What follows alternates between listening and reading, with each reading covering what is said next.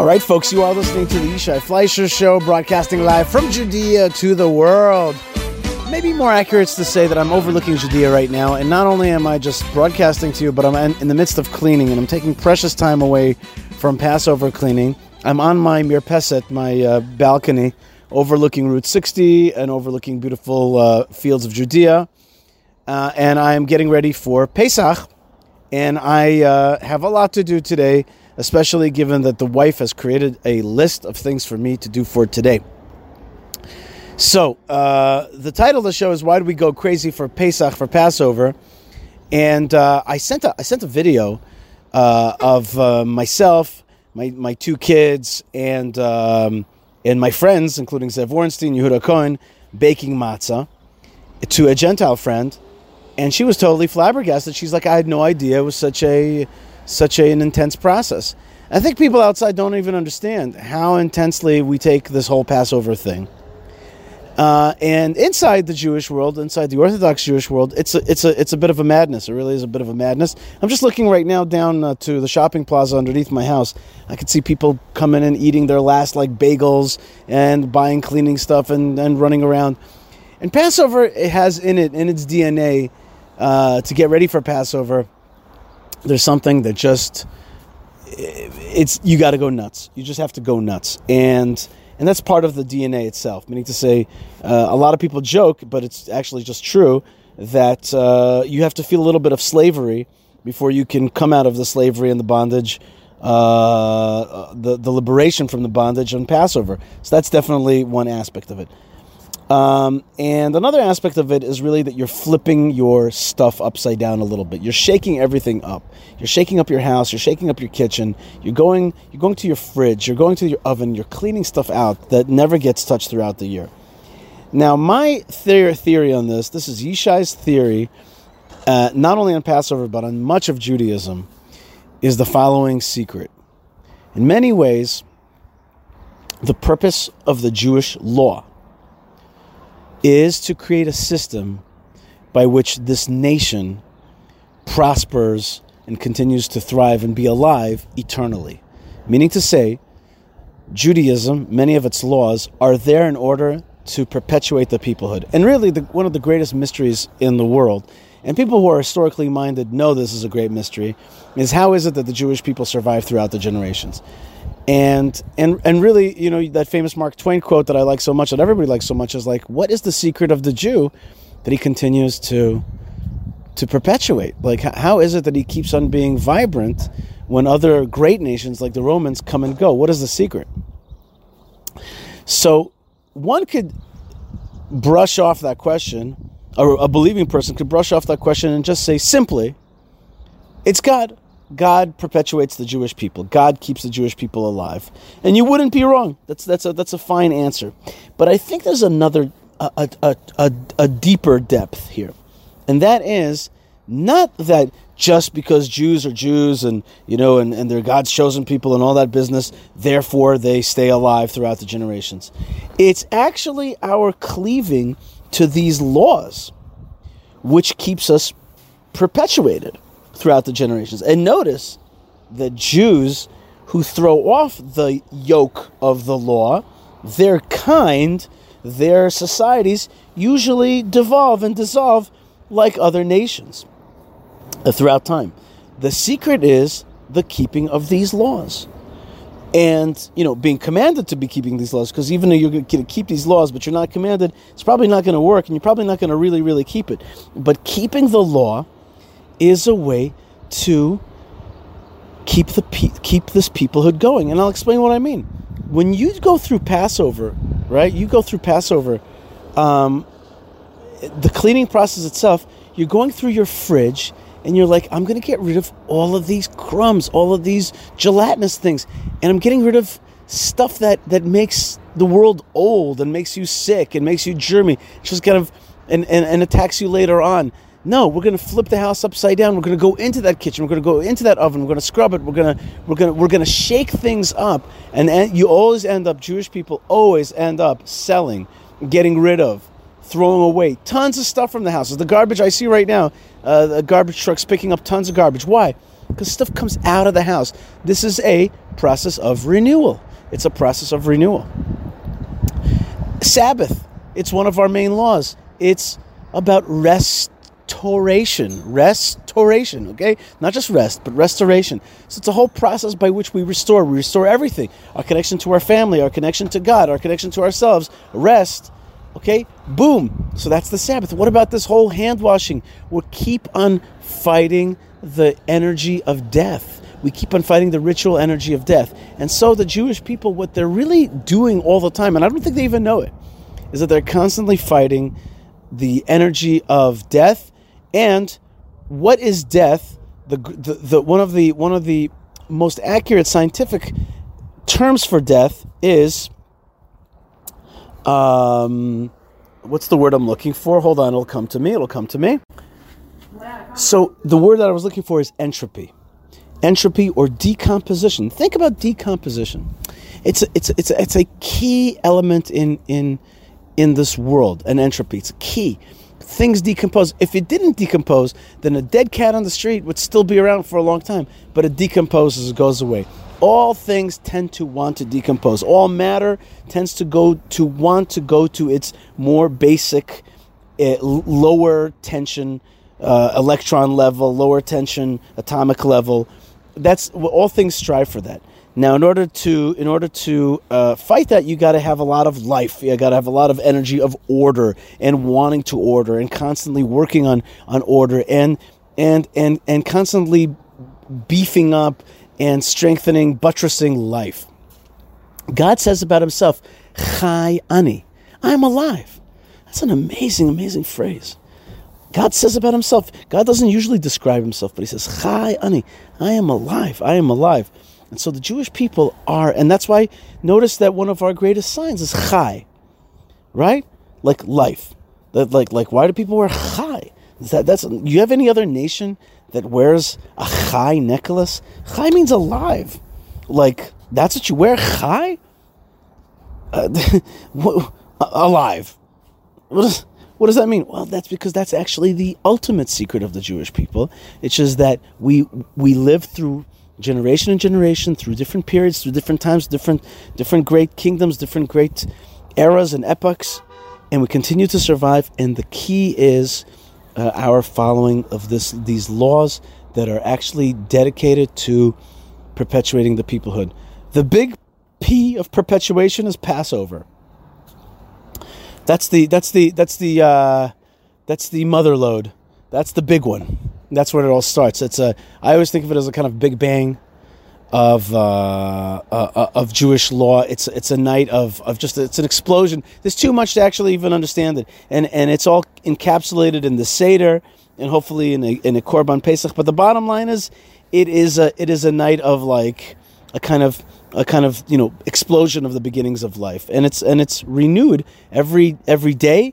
And certainly every year on Passover, we're supposed to think of ourselves as exiting slavery every day, of our lives. But Passover is the big one, and so much of it is about being born and reborn every day in every generation, and beating back with a stick the energy of death and entropy.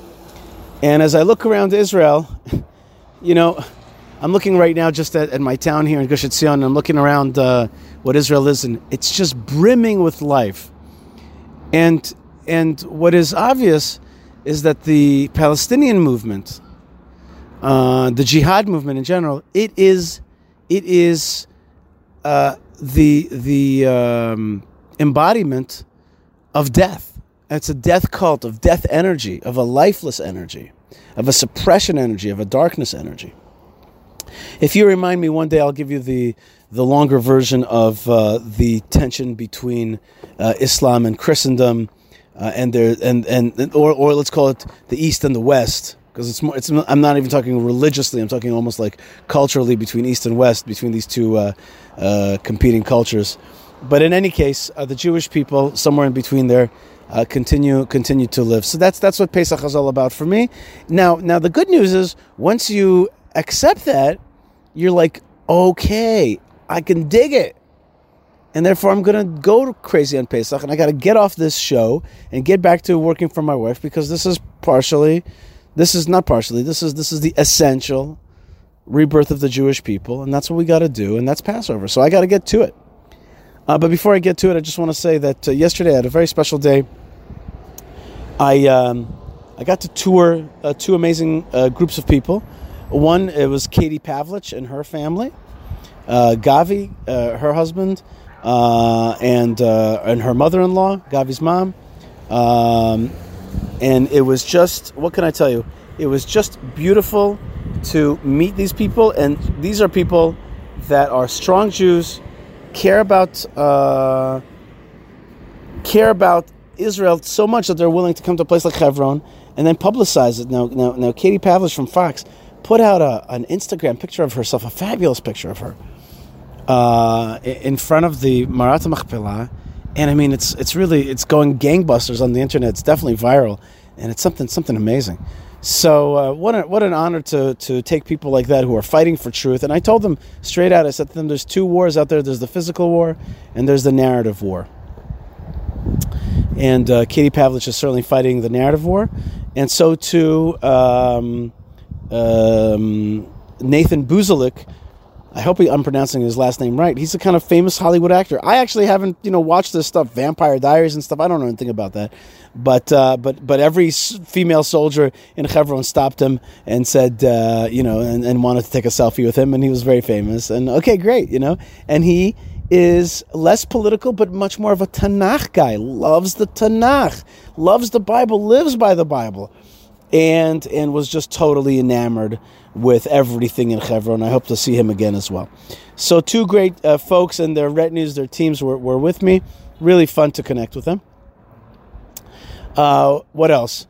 And then last night, after a full day of touring two groups, went to see my good friends, Zev Ornstein and Eitan Grossman, Yehuda Cohen, and others, and took my two kids, two of my three kids, and we went matzah baking.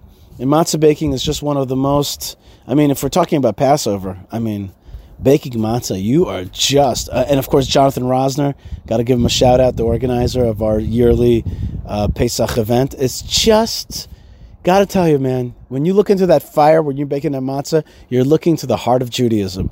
Now, go try to make sense out of it, and you see everything in that fire. You see Moses's, the burning bush, you see it in there, and you see the Holocaust. You see all of those things, and you see the menorah in Jerusalem. You see it all when you're baking that matzah in that fire. That's the fire of the Jewish people. You see those three things. You see the revelation to Moses. You see Auschwitz and the fires that are chewing up the Jewish people, and then you see the eternity of Israel through the candelabra, the menorah in the temple, the third temple in Yerushalayim, Yer HaKodesh. There's lots more to say, but if I say any more, I will start to run afoul of the stuff that I was talking about, which is got to get to work. So I hope that this broadcast gave you a little bit of the feelings, the pre-Pesach feelings here in Judea. Oh, did I mention that we have like a jihadist thing going on? And do you think it's surprising that one of the main attacks was against the tomb of Joseph? Of course, Joseph, he brought us into Egypt, according to God's kind of vision that he gave him, and then his grandson Joshua brought us out of Egypt and into the land of Israel and buried Joseph. Of course they want to attack the tomb of Joseph. Of course they want to attack the tomb of Joseph and destroy it now, to destroy the eternity of Israel. And I must say that in a moment of pride, the IDF went back into the tomb of Joseph, rebuilt it right there and then, fixed it up, and it was one of the strong moments of the Jewish people. Not surprising that the Israeli left immediately condemned that, because they're all about weakness and all about they're all about that entropy and about the opposite of courage and continuity of the Jewish people. But they did not prevail, nor shall they prevail. Am Yisrael Chai. Think about that phrase, Am Yisrael Chai. And I say this to both Jews and to lovers of Israel who know that Am Yisrael Chai. And I want to send you a lot of love here from the land of Israel. I want you to check out the Israel Bible. Check out the Israel Bible at The Israel Bible. and coupon code Yishai will get you some percentage off of God's great holy words and the way to live our life. So check out theisraelbible.com. Check out my good friend Chaim's great work at Prohibition Pickle, making delicious, and he's going to go crazy soon and deliver you Shabbos packages, full Shabbos packages to your hotel rooms when you need it. And really, he's doing great work at Prohibition Pickle. And I don't know what he's doing exactly for Pesach. Probably has a Pesach menu. God bless him. And I want to also thank the good folks at jewishpress.com and jns.org, two great Jewish and pro-Israel, pro-Jewish news websites. Check them out. Jewishpress.com always puts out the Yishai Fleisher Show. Thank you very much for that, Steve. Check out my article in JPost about the story of the lost tefillin. That I wrote a story. Maybe I'll read the story on the next show, but it's on JPost. It says the tale of the stolen tefillin from San Francisco. That story. What else? Check out Hebron Fund, hebronfund.org. That's the folks that make the mothers and fathers safe. They are always safe, but it makes our access to them safe and open. So support the Jewish community of Hebron. They give strength to the forefathers and mothers, keep that corridor open, and thereby a continuous connection to the roots of our peoplehood. Thank you very much. hebronfund.org. And if you want to support the Yishai Fleisher Show, buy me a coffee. That's buymeacoffee.com/Yishai. And people have been buying me coffees and really making a tremendous, not only a good feeling in my heart, a support for the show, and a great feeling in my heart as well. Thank you so much, and may God bless you. And finally, if you want to support some of the bigger projects, the more expensive projects, but the ones that are really making a difference on the ground, go to yishaifleisher.com/donate. And we got beautiful projects that are enlivening the land of Israel, the great rebirth that we're living in. Thank you, Hashem, for allowing us to live in this great moment in time. Thank you for letting me broadcast. Thank you to the folks that helped me broadcast, which is Ben Bresky, Tabitha, Moshe Herman, Yocheved, and Lou, that are my buddies out there that are part of the team of the Yishai Fleisher Israel podcast. And thank you to you out there. And really, I wish you a happy and kosher Pesach, and I hope to broadcast to you, with you, even in Pesach, Bezrat Hashem, with the help of God. And see you soon in the good land. And may God give us an opportunity to pilgrimage to the land of Israel, then to Yerushalayim, and to indeed the Holy Temple. God bless you, folks. Stay strong, stay connected, stay tuned. Lots of love and lots of blessings from the land of blessings. And shalom.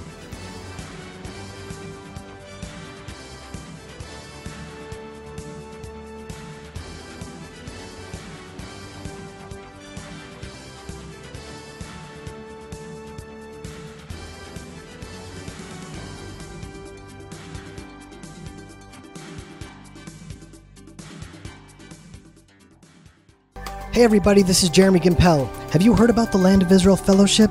People from all over the world, 24 countries, have joined. We meet live every Sunday, and the video session is recorded and then broadcast to all the members. And it's an exclusive group. It's a group that's focused on learning. We're focused on praying together. We're focused on growing together. And it has been one of the biggest blessings in my life. And we have people from New Zealand to Australia, Alaska, Hawaii, Hong Kong, Jews, Christians. We have a Buddhist. We have one Muslim that's joined. We have people from so many different backgrounds, languages, and cultures. And we are literally creating a virtual house of prayer for all nations. And it is truly marvelous. And so if you want more information about that, please visit www.thelandofisrael.com/fellowship. And I would love to see you next Sunday.